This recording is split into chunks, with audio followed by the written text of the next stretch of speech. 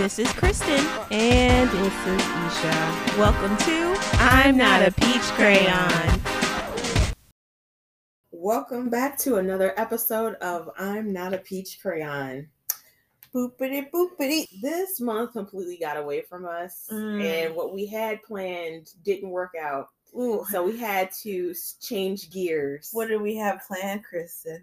There was a by Isabella Allende. Ooh, my throat. Called House of Spirit. No, House of Spirits. Yeah, my brain is. It was magical surrealism, which is a very dense kind of topic matter. We realized, we didn't get a chance to. We didn't have the time to delve into the book. I don't know if that would have been. It made me think about, though. Sorry to cut you off. Like, what is it that I really want to talk about with this show? Like, I think, like, realizing it and that book and that material. Not that I don't want to read that book. It's just, like, I don't know. As I think about I'm Not a Peach Crayon, and we've talked about this, what things would be interested, or, like, how you want to dive into things. So, I don't know. Right. Sorry to sidetrack. So, we may or may not come back to that book in the future. Yes. But we had to... like I said before, shift gears. And so we ended up watching the limited series Beef that is currently streaming on Netflix. Honestly, I kind of didn't want to watch it. I know there was a lot of buzz about it earlier on this year, and people were big fans of the show. And then there was this huge controversy that came out with one of the actors. Were you talking about David Cho? Yes. And so because of that, I was kind of like, I don't really want to watch this. I honestly, because I was still up loop, I don't know what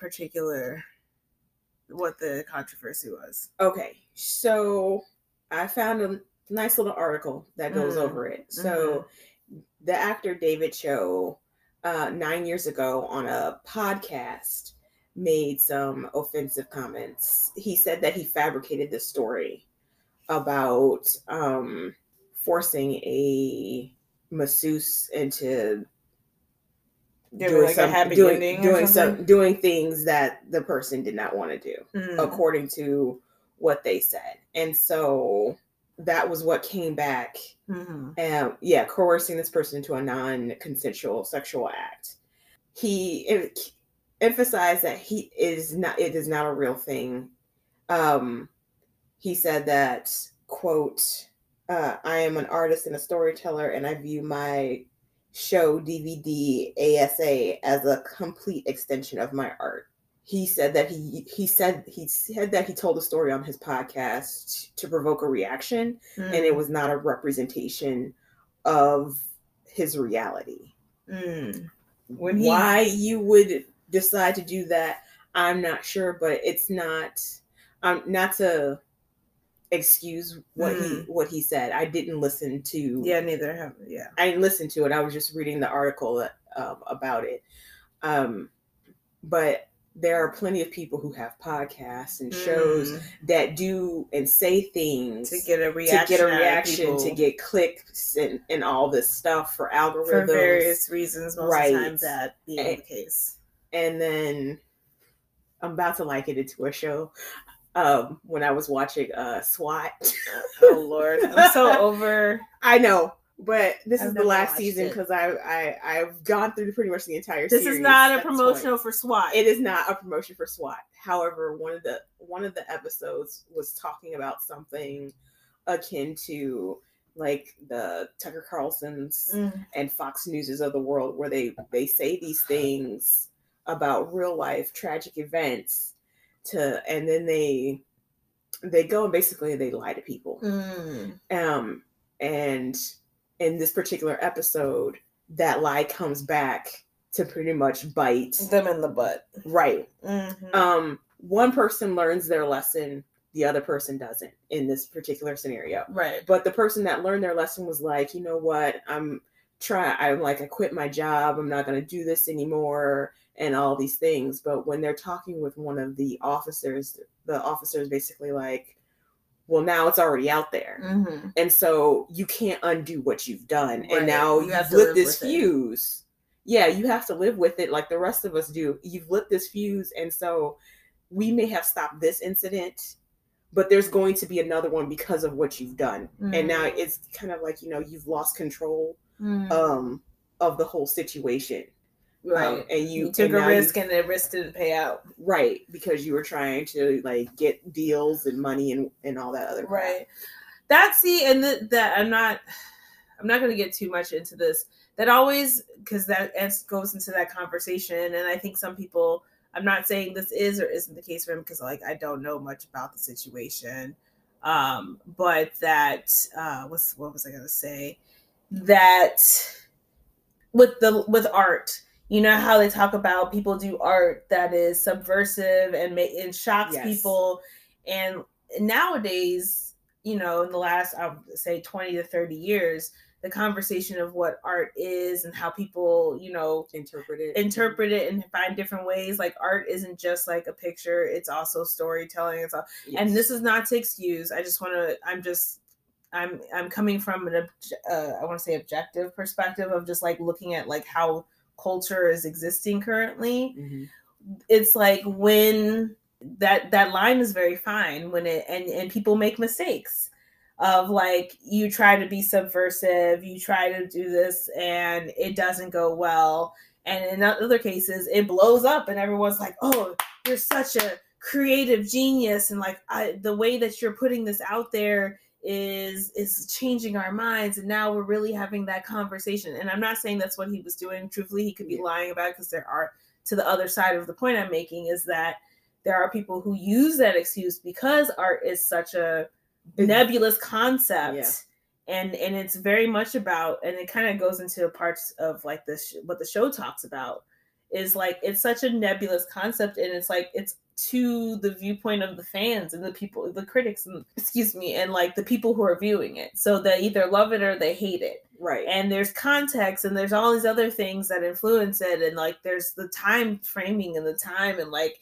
right. They could hate it today, but love it tomorrow. Right. What is the background of who the person is that's doing the art? Because a lot of times, let's say if it was a woman who was who has like involvement or engagement with like rape culture and or is the victim of, or like works within it or wants to talk about it, if she told this story, how would the reception be taken? You know what I mean? Yes. So all that to say is, I don't know if he did or didn't, and I'm not excusing the behavior, and I think he made a poor choice and it bit him in the ass, to your point. But I also want to put out, or not put out there for him specifically, but then it also goes to the conversation that is going on too, of like, okay, people say shit at certain times in life, and it's not they were a shitty person at that point, but like, where does redemption come in? Where does like, are you ever able to become a better person? Because if we tell people, you're supposed to expand your personality, not expand but expand your experiences to learn from your mistakes. And this was, if he was truly intentional and like trying to do what he said he was trying to do, and it didn't come off right, and he made a mistake, how much are we holding him accountable versus other? And that goes into what we've had conversations about, like if you're a celebrity, right? The higher standards we hold you to and depending on what type of celebrity you are or what color celebrity you are, we may hold you to a different standard, because that brings in the whole Jonathan Majors. So we're not going to go into that. But I just wanted to present that context of like, that situation, and also the fact that I didn't know about this stuff because I don't really follow celebrities and I don't follow the news for celebrities. Right, but you had already started watching it. I had already watched it before I heard it. Right, like, stuff, and I hadn't started watching it yet, but it was on my list of things to watch. Then I heard all of this stuff and I was kind of like, that's all right. I'll just let it go to the wayside. Mm-hmm. Last point about this particular story. He did apologize, and Lee Sung-jin and Ali Wong and Steven Yeun, they acknowledged the controversy, and then they also released a statement about how what he said was hurtful and extremely disturbing, and that they didn't condone it. Because this happened a few years ago, right? 9 years ago. 9 years ago, okay. And so it's coming back now. Mm-hmm. But that's the thing about things that we do. Sometimes in the time period, we don't reap the consequences of what we do until later. But the thing is, like, if he wasn't so well known, would it have even come back up, but that's a whole nother thing. Because even when we talk about like stuff in the past that we used to, you know, watch and stuff, and if we watched it now, it's like, ugh. So do we look at all of those actors who participated in that fully and been like, well, you know, you're over because you were a part of that. So it's like there's they're apologizing for things that they did. I'm not going to go into an example of it, but they apologize for stuff that they did in the past, but it was like, that was years ago. I'm glad you know that it's not it's inappropriate to do that now, but it's not going to undo what was done already. Exactly. So, but that does, like you said, it goes to that question about like redemption and forgiveness. And then like, how long do we there's no statute on consequences, but see that, and I feel like that's also like the court of public opinion. Yeah, because you could talk about this when we talk about sentences and murder. Like, if I am 16 and I murder you out of anger, do I spend my entire life in jail because of one instance, or do I have the ability to, you know, do my time or like learn from my mistake and do better? Exactly. Then again, it also goes to like what color you are, because we know that there are some sentencings that make no sense whatsoever, where you can go pretty much to prison for life for being a one-time drug offender or drug, you know, because they can pile on charges. Yeah. I'm not saying, that's not to say, but like in the general conversation of just like the prison system. When do you, when are you able to say, I've done my time? Right. Am I forgiven? Can I have a normal life again? Right. I've learned from my, like, and that's a question. So all that to say is it's a very complicated conversation overall.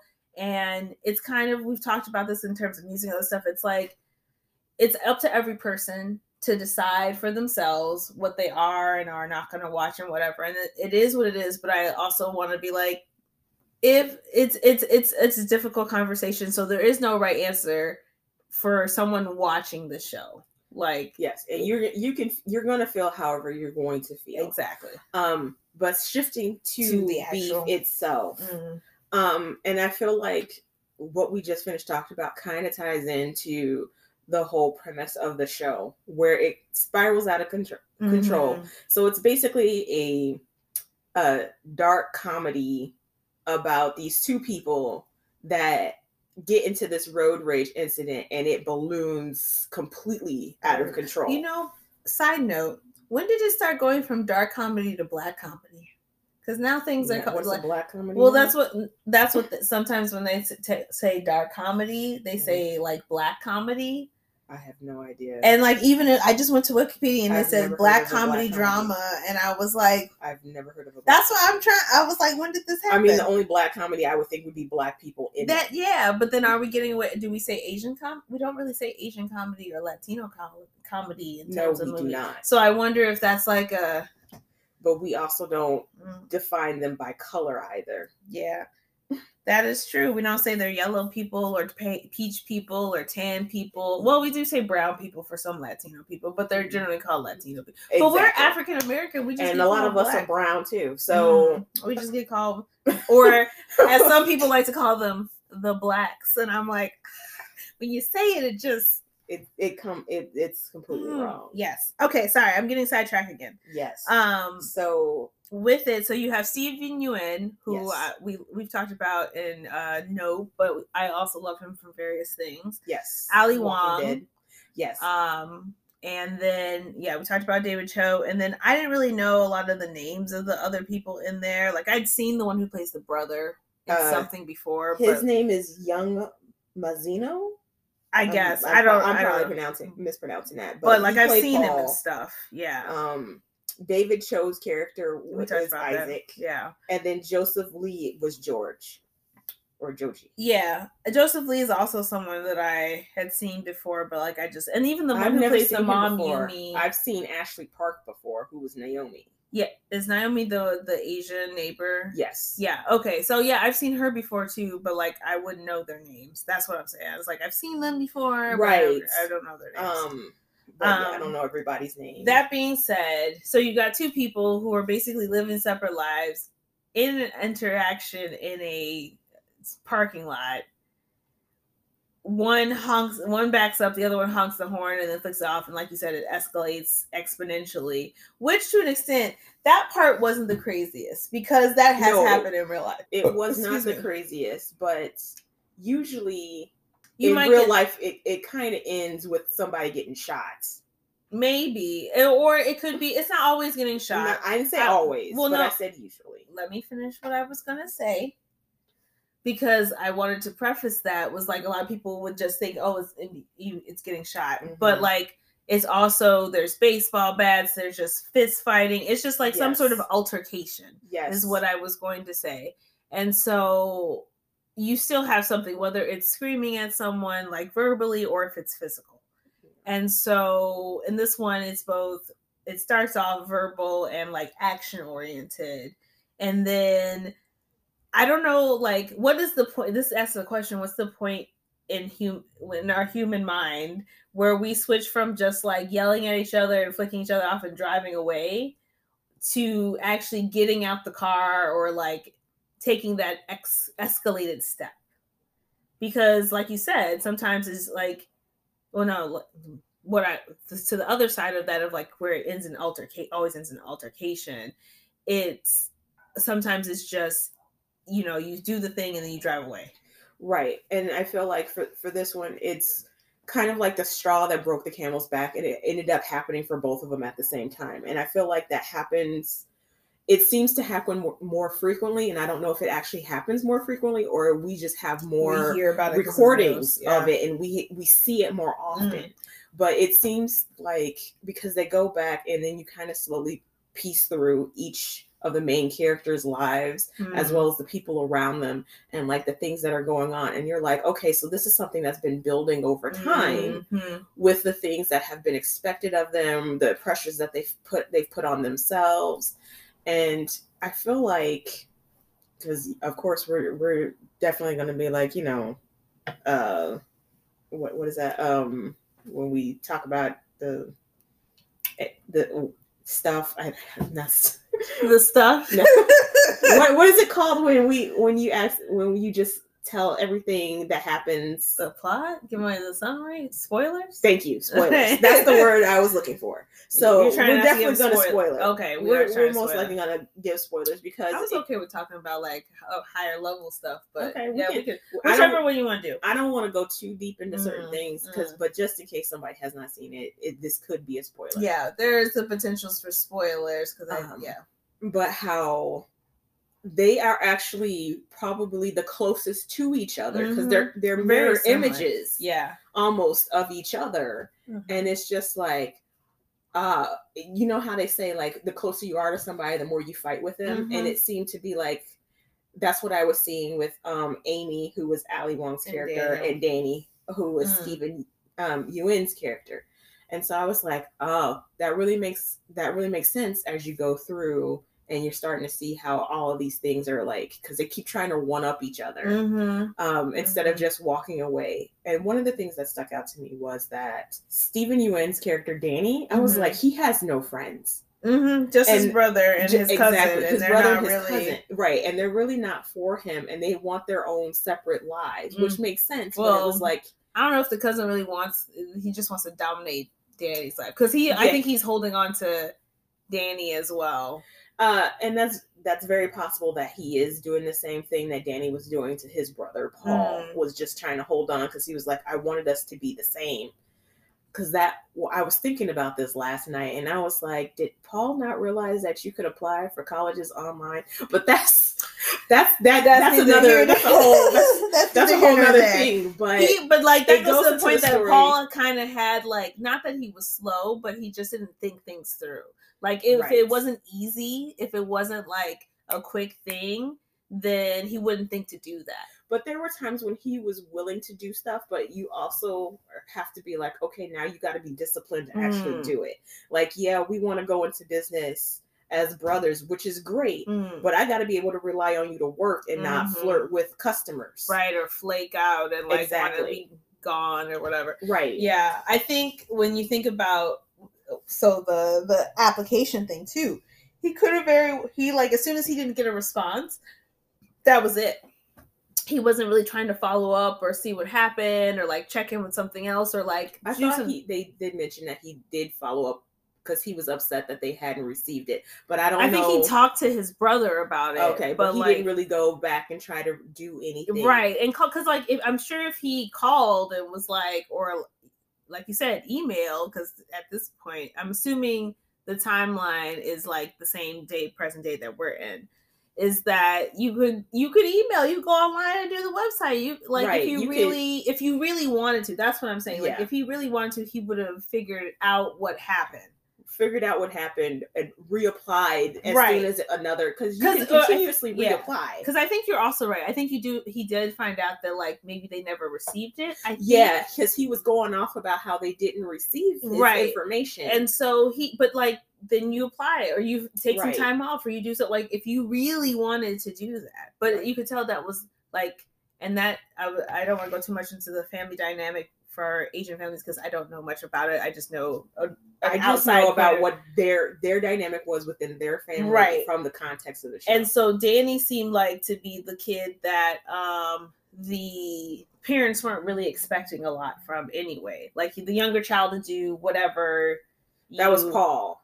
Sorry, Paul was the youngest one because Danny's the oldest. I'm switching the name. Sorry. But that's what I mean is that Paul was just kind of like Danny was responsible for taking it, but Paul could just like it just kind of spoke to maybe like Paul was allowed to do whatever. Right, because Danny was still cleaning up after him in the place of their mother who had to go back to Korea with their father because of the situation with Danny. Well, actually that Isaac put them in.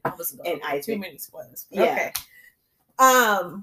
Yeah, there was just a whole they did get into it. It's what I liked about this movie or this show is that, or I like about shows like this is that when you can touch upon a lot of topics in a kind of very deep, impactful way with a nuanced way, without it being like I'm beating you in the head to talk about family dynamics and the way that we put responsibilities on ourselves. And then we put ourselves in these state of suffering. And then we're like, oh, woe is me, I'm a martyr. But like, or in Danny's case, and that's just very simplification of it. And then Paul is like, I could do all these things if people just believed in me and just gave me these things. And then I would be amazing. Just you wait and see. But I'm not going to put in the work. Like to go into those without it actually being conversation of him sitting there and being like, I am, this kind of person. It didn't feel heavy-handed. And it was interesting that it was able to have all these kind of conversations, like you said, piecing together not just the two main characters, but also the depth of like everyone that's in your world that you navigate, because and all the relationships that they had with other people that fed into it, or their own shit that was going on. And because that like Naomi. because and that was another thing with like Amy and Naomi, like whereas Amy, you could see Amy spiraling because we're with her on her journey as she's spiraling out of control here. And she's able to basically take it all out on Danny. But Naomi, on the other hand, Naomi doesn't have that outlet. And so we see how Naomi kind of continues to shrink into herself and how she keeps chasing after people to get validation. And then I'm just thinking of the end part. because somebody's like, is that, first of all, they ask Amy if it's cultural what Naomi does about like trying to be attentive and everything like that, and Amy's like, it's not cultural. Right. That's a stereotype that is for Asian women. But that was also kind of like Naomi's way of trying to say, like, I care about you. And so I'm here to do these things. But you also see that same effect on Amy when they're on vacation and they've got a nanny. She's like, I need to be doing something. I need to be working. I need to be helping. I can't just like sit here and enjoy this time with my family. I also think I've been working hard for. Exactly. But also what's funny in that same conversation when she's at the house, then you have her interaction with the maid where she's like, she needs something to do, and it's something she's thinking something harmless, and she asks this woman like, oh, you take a break, right? And I'll do it. And it's like, oh, something wrong. The maid is like, oh, did I do something wrong? I'm so sorry. And like it's like that one interaction too was a whole other conversation, because it's like she was trying to kind of comfort herself by giving herself something to do, and she thought in a non-assuming way and supporting someone else or being helpful to someone else, and that other person read their intentions in a totally different way, because also the cultural, like, I don't want to say stereotypes, but the cultural restrictions we place on ourselves, or the cultural rules of the navigation of, like, when you're a maid, you're always working, you're doing this stuff, you're making my life easy. Like, I should just be able to do nothing. Right. I should be able to walk away from my child and not have to worry about it, because it's your job to take care of him. That's what I pay you for. Right. But also to that was when her husband, George, or Joji, he was like, did she do something wrong? Like, that was the first question he asked. And like, no, she didn't do anything. I just wanted to be nice and do something for her. I wanted to be helpful. Yeah. Because here, but that was the other thing. Like, finally she gets some downtime because she's been working. And it's like, well, now I don't know what to do with myself because I should be working. Also, because her family didn't really need her because they've been existing without her. So then it's like, how do you find that space? And re-navigate that. And also the fact that it's like, sometimes you want to do that stuff because some people have comfort in doing the chores and things like that. And so for her to want to do that, there's like this idea of that, like, when you get to a certain position, that stuff is beneath you, but it's not beneath you. You're a human being. You can fold your own laundry. Right. Like, it's something that you can do, and there shouldn't be shame to doing that either. No, it's important to know how to do your own laundry. Yes, but not to navigate, but like, this goes to like my conversation of like, I just like the little nuanced conversations that were happening all around, because that's what happens in your everyday life. Like, I'm in the office all day, you're here, like, who am I engaging with in the world? Who are you interacting with in the world? And then like coming back together and navigating our space, and like those people are still existing, and it still comes back to influence that. So there's like the world building is what I want to say that they do through their characters is really amazing for A24, I should say. So it's not just them, but I feel like A24 has and A24 is the same company or studio that did Everything Everywhere All at Once. So when I saw that, I was like, oh, I see why so many people like it, because Everything Everywhere All at Once was very good. It was really well done.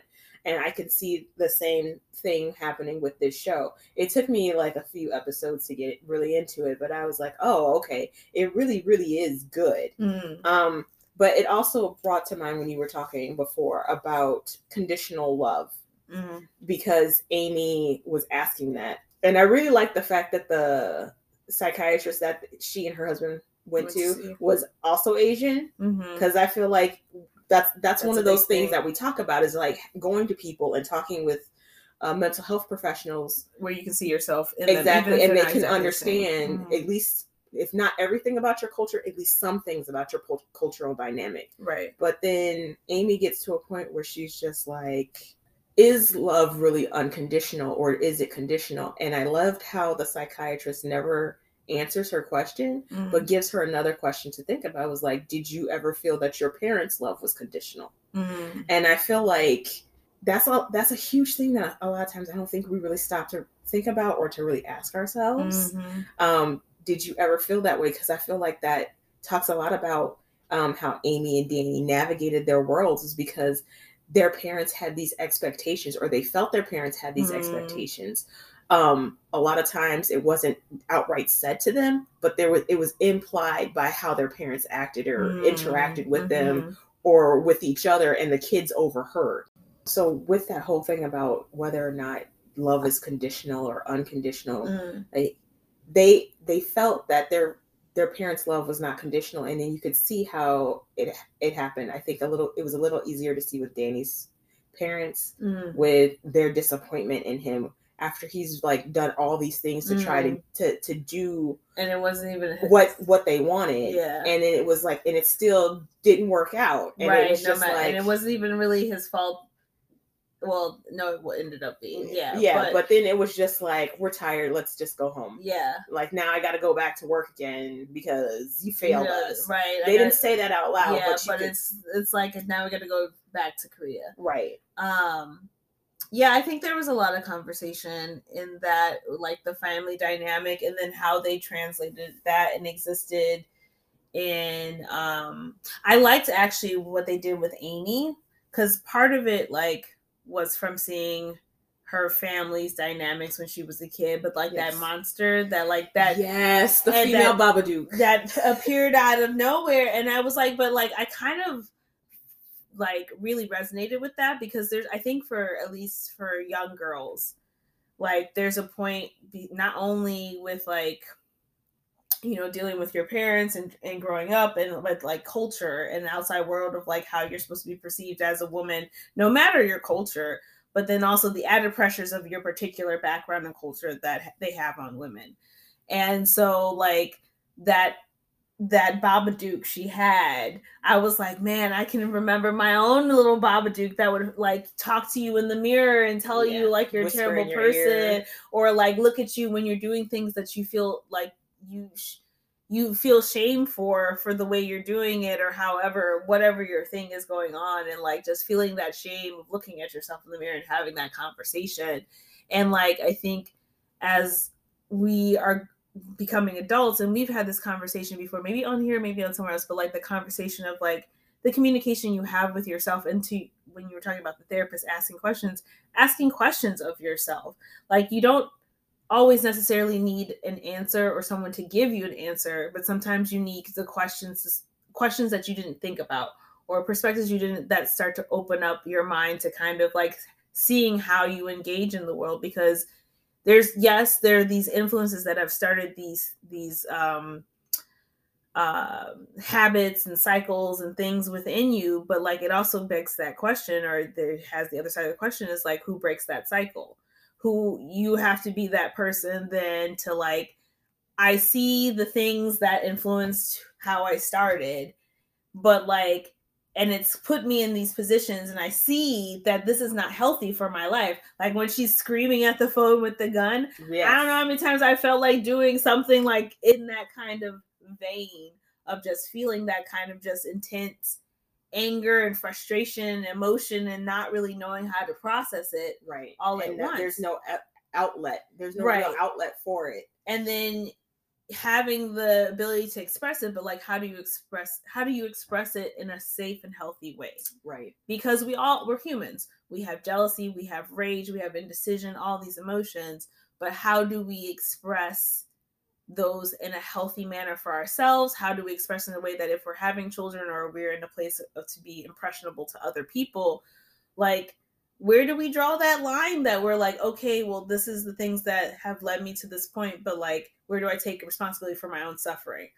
And sorry. What else? Go ahead. I can finish this later. But when you were saying that about taking responsibility for your own suffering, that just reminded me of Amy in her different conversations with people, and how part of her was like, she was trying so hard to fill herself, but she was using other people to do it, and she had been empty for so long. Like the first thing that she kind of gravitated to was George, because she was like, you know, her words were like, being with him made her feel like she was high all the time. Yeah. And so it was like this feeling of like elation and love and all of this.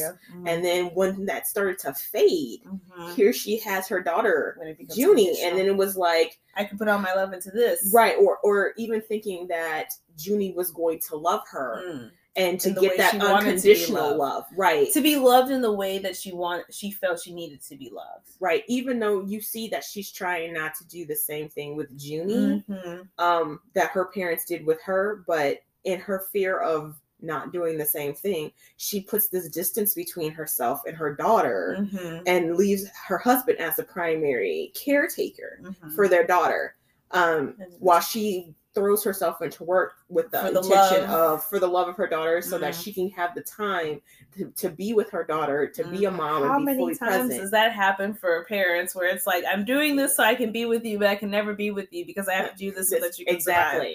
And then you see how Junie's reaction, and also that Junie, it's easy to forget some of the things that we've done when we were kids growing up because of that time, but then when some people have children, they're like, I used to do the same thing as a kid, or your parents will tell you that, your child does the same thing that you used to do. And so you get a chance to see the same thing with Junie. Things that Junie does in order to cope with the stress that she's feeling and the uncertainty of what's going on with her parents and her family dynamic are things that Amy used to do in order to cope with the same issues that she had to face growing up. And so because she was an only child as well, didn't have someone else to talk to, there's no other sibling there. And so she was doing the same thing, or kind of self-medicating in the same way. With the chocolate? With the chocolate or the candy or whatever it was. And so with her female... I was like, she wasn't old enough to be doing with no, like what Junie does, little Amy did. But then female Babadook was like, I'm not going to tell your secrets, basically, because if I did, no one would love you. And it was like, it was that thing. Like if people knew the real you, no one would love you. Because even like Danny, how he lied to, he was not lying. Yeah, he was lying to his brother. He was lying about where his life and how good things were. It's like, if you knew that I'm suffering, would you be there to support me? Would you, still love me? If you knew that I had these secrets, or I like with George never really saw the angry side of her until this whole situation, because she kept it really relatively inside of herself. Like she wasn't snapping off to the same way she was doing with Danny. But like, if I'm messy with you, if I allow myself to be vulnerable and you see the not so pretty happy side of me, and that goes back to that conditional love thing. Will you still love me? Will you support me? And it's funny because I was having these like sharing clip conversations with friends as we're talking about relationships and just engaging with people. And it's like the conversation of like love languages. Well, that whole conversation that started with love languages, that was from a cisgender, like hetero white, traditional female male, like women have emotions, men don't have emotions conversation. Like the person who wrote it was from that kind of mindset. And now, you don't talk about neurodivergency, or like the fact that we don't deal with mental health issues. Like that wasn't considered a thing in there, or like the other things that involve in that. And so like the ways we love, sometimes it's like, well, let's say, for example, you don't want to be touched or hugged, but like you meet someone who like their sign of affection is touching, or like they show you the way they show you love is by dumping a lot of info because you said, oh, I like this thing. And so they come back with like, oh, did you know? Like they're showing that interest, but like, because it's not the love that you think that you want to be loved in, which we learn and how to navigate it, you might be like, well, you don't really love me like I want you to love me, or I don't really feel the love because you're not like touching me or hug or whatever you're not showing love the way I would want to, how I think I want to, or how I would show love to you is not the same way. And so we have this disconnect on how it was like, there's no room to be different. Right. I might show my love for you because I spend time with you and my time is important to me. And so I'm not going to waste it. But like, if you don't understand that, like I'm with you because I care about you. But to what you were saying with Amy and George, like George didn't want to see those parts of her because when she tried to talk to him, he was like, shut that shit down real quick. He was like, you need to be grateful. And it was like, of course we all know that we need to be grateful, but sometimes you got to have some space to vent. Yeah. Like she didn't need him to solve her problem. She just needed him to listen. Yeah. That's all she needed him to do, but he wasn't willing to do that. Because he wasn't really at a point to deal with his own, like to deal with those emotions himself. Right. And he also had his own thing because he was just like, he always ran to her for everything. And so he kind of made himself into a second child. He didn't mean to do that. It wasn't intentional, but it was just like, oh, she handles all of that. Yeah. Like, because Danny was like, no, you could just Google it and get the answer to what you're looking for. It's not a problem. And he was like, really? I can do that? And he was like, yeah, you can do that. But it was getting someone to believe that he could do it.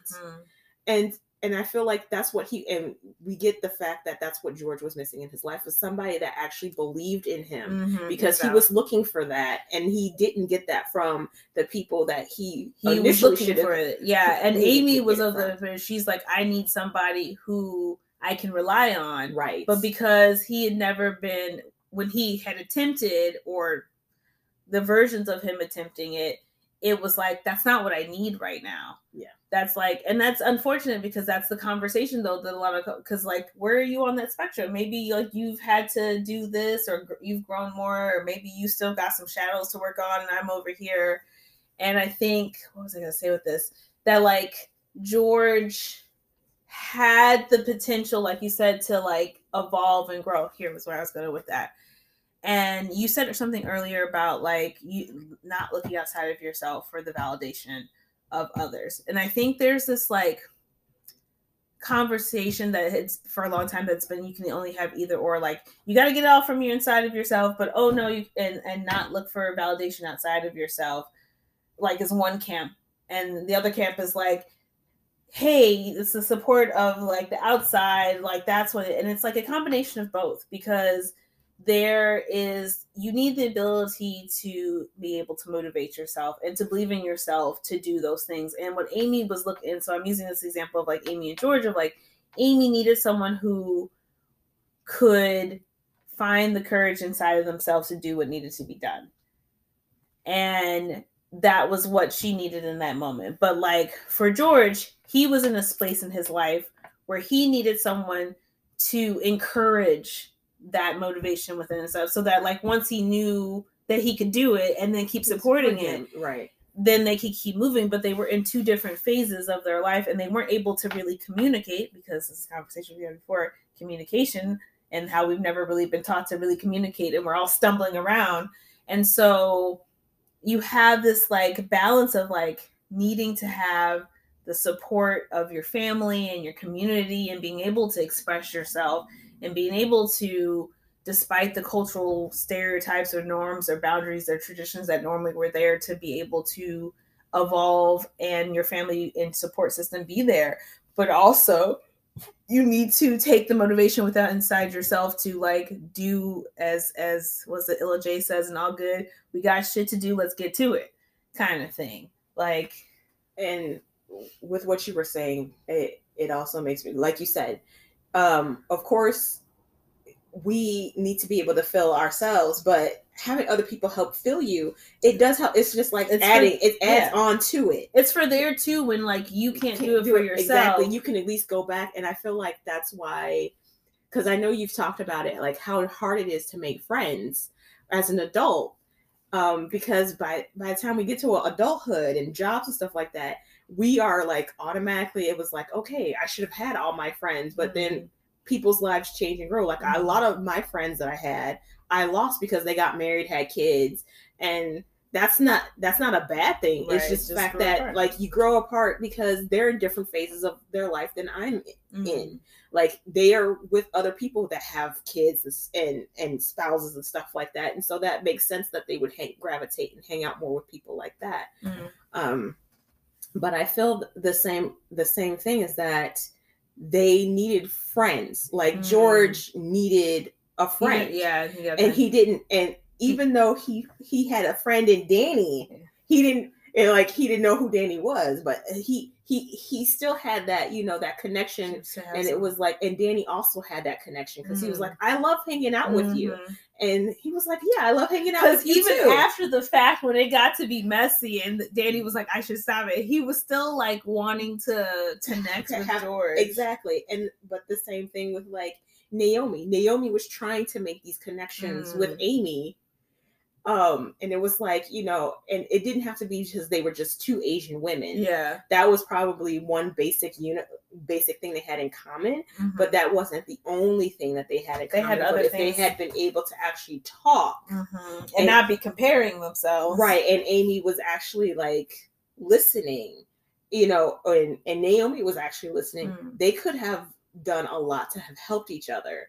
But of course you see that from the outside's perspective, but when you're in the middle of a messy situation, it's difficult to see that. But That's why you have friends. If you have good friends, they can help you get that clarity. To pause. Yeah. I mean, that goes to that big conversation of like the pause, like learning to like pull back from a conversation because you recognize the things that are triggering things in you, or you recognize that like that's not the most healthiest thing for me. And I'm trying to think, I feel like there was one instance where, it's slipping my mind as I'm talking about, so I'm not, but where there is that like kind of clarity, there's like moments where both characters have the opportunity to pause in this. Yes. And neither one of them fully, like, it's like they can't fully take it. Because there's the point where they kind of separate for a while and then he shows up at the party. Right. It's a matter of, it's like 8 months. Yeah. Like they've been away from each other. And it was just like, y'all could have just stayed. But he didn't want to stay away from, but it's like he knew. From George. Yeah, he knew. But it was like, but George is my friend. Right. It is like these complex feelings. Like, I want this more, so I'm going to go for it. And he thought life was going good, but then, and for her, and then for her too, because I feel like, what's a good instance where like she could have let it go and she did. I feel like in the beginning, like not the pee part, not right after the pee part, but like somewhere a few steps after the pee part is where she had the opportunity to just like let it go. I think it was with the reviews was on his well, that was like immediately after. That was like the pee. Like okay. I think it was when they went to the club. Because then she starts catfishing. No, when she starts catfishing his brother. Yeah. I feel like that was like, that was she thinks about it. That was definitely, but I like the fact that there were so many times when they thought about it, like when they had that first altercation. You have a chance to see where she stops and she thinks about it, and then she decides to double down on what she was doing. Yeah, and then go forward. And it was like there are all these times, and I feel like when he was about to set the car on fire, and then he saw the kid in there.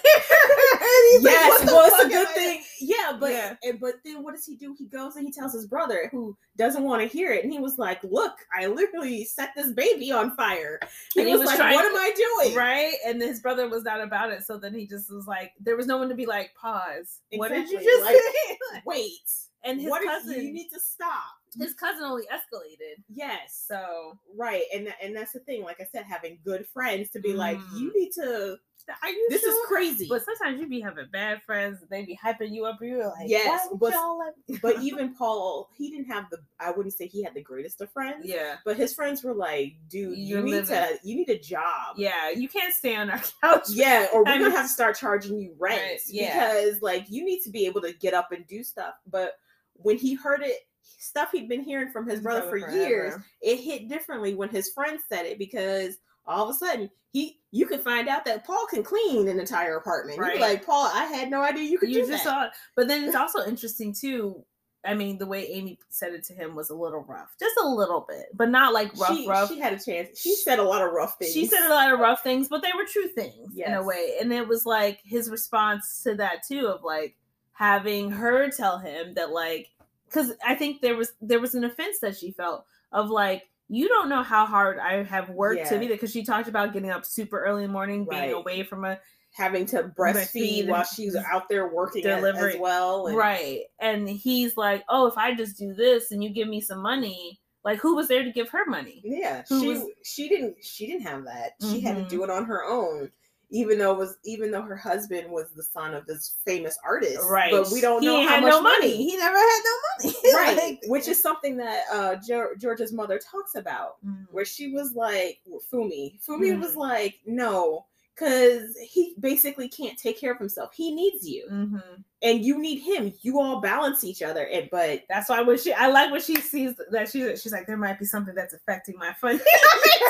I was Fumi like, was a realist, but the thing is, like, even Fumi got caught up with her husband, who was like, oh, money's not important. We're like, yeah, it is, because we need to take care of things. And so what happened? There was nothing to provide for her or for George after he died. And so Amy's providing for George and his mother.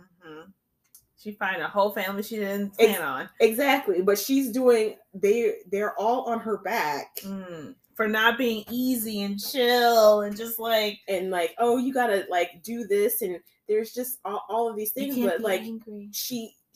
You're forcing her to do everything, but at the same time you're also berating her for not doing it all perfectly, right? And then this whole thing about women, like, women have to be able to do all of these things. And if they drop the ball, then they just couldn't hack it. And it was like, well, she's not some type of god. Right. But like, she should be. That's and like dealing with her boss, or what's her name? Jordan. It wasn't really a boss who bought out her company. And that's a whole other conversation. That is a whole other conversation. But it also goes to the fact that no matter when somebody holds the money, they hold the power over you. Yes, they do. Because she was not expecting it to be. But I feel also the statement where it's like, whether it's a white male, white female, that it has some type of power over you.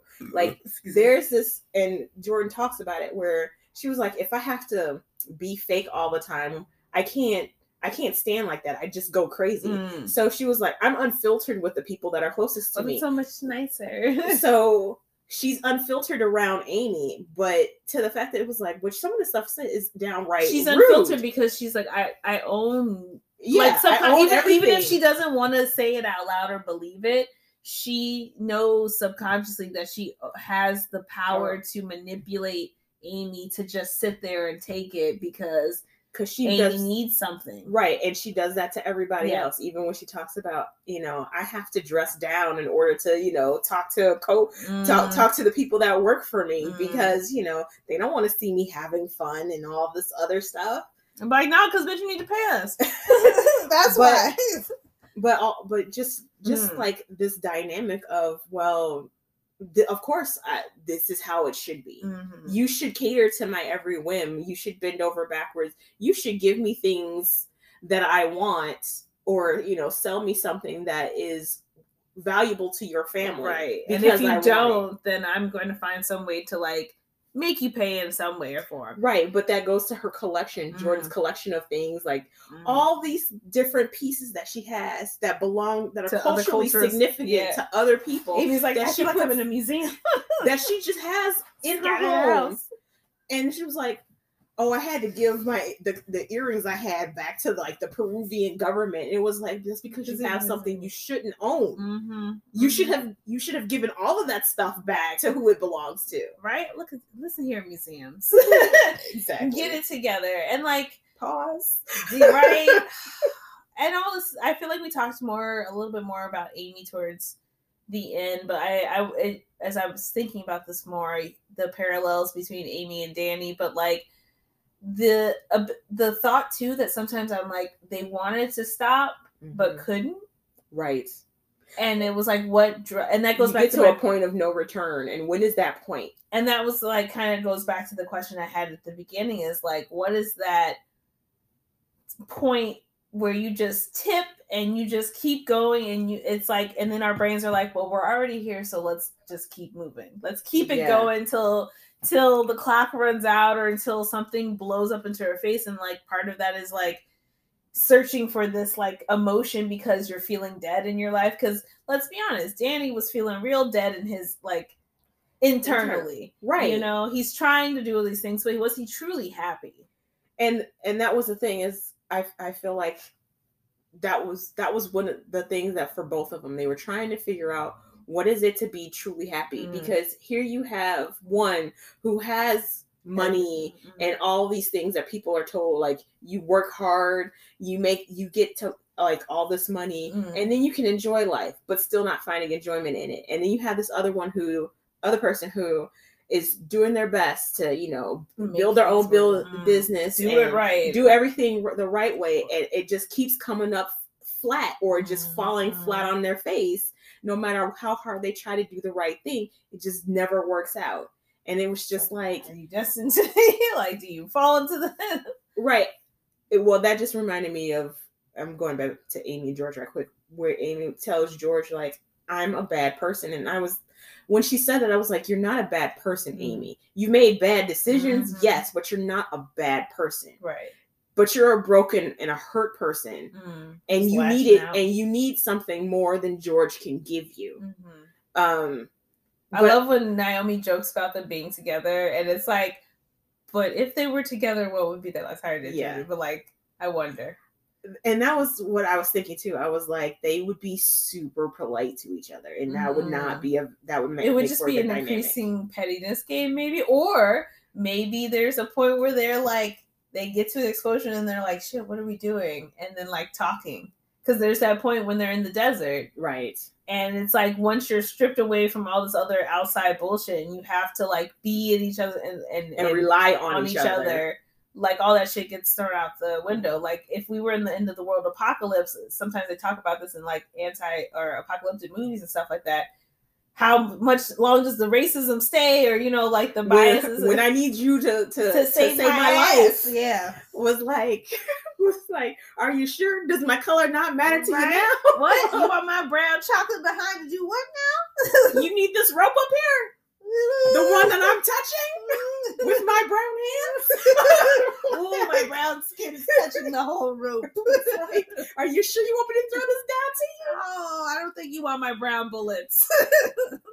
I don't think you want this African ancestry. The ancestors are busting this rope right now. But in all seriousness, but yeah, like all of these things, and also the emotional affair when. With George. Oh gosh, that was. And the thing is, like, you got one that's you had an emotional affair, and you have one that's physical, and it was like they're both bad in different ways. Yeah, for very different purposes. Yeah, there's just a lot going on in that show. There was a lot going on, and the ending kind of surprised me. Junie is a little troublemaker, but Junie is probably my favorite. I love when he gets in the car with Junie in there in the beginning, and she's like, when he's driving away the first time. Yes.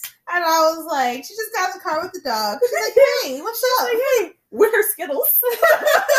Like, I'll be quiet Junie, for Skittles. You have made this situation. She's just out here. She's like, my parents are crazy, so I'm out here. But did you also catch how Junie said the most fun she had was with Danny and Paul in that bad situation? Yeah. That was the most fun she had. Well, even then, you had like the organic play dates and gardening and all this other stuff, and it was like she didn't need any of that stuff. She just wanted some attention, and she basically got some attention.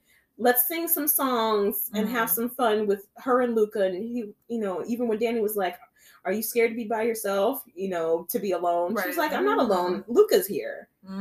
She had a very good awareness of her being. Like I said, Junie was my favorite. Yeah. Well, that goes to show that too. Like, sometimes parents are so concerned about like not exhibiting the behaviors that their parents did, or like trying to that they're so worried about messing up their kids that like their kids are doing fine if you just kind of be there and just like give yourself a breather and be gentle with yourself as a parent.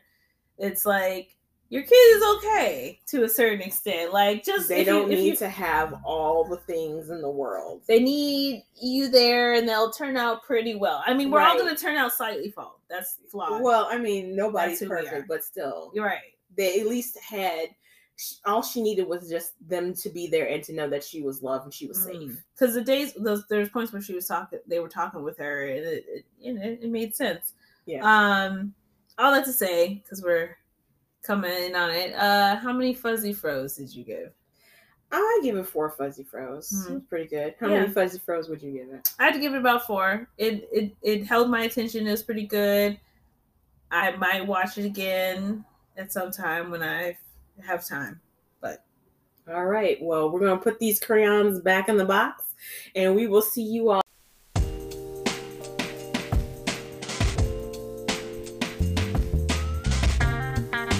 Look for us on all major podcast platforms. Don't forget to like and leave a review.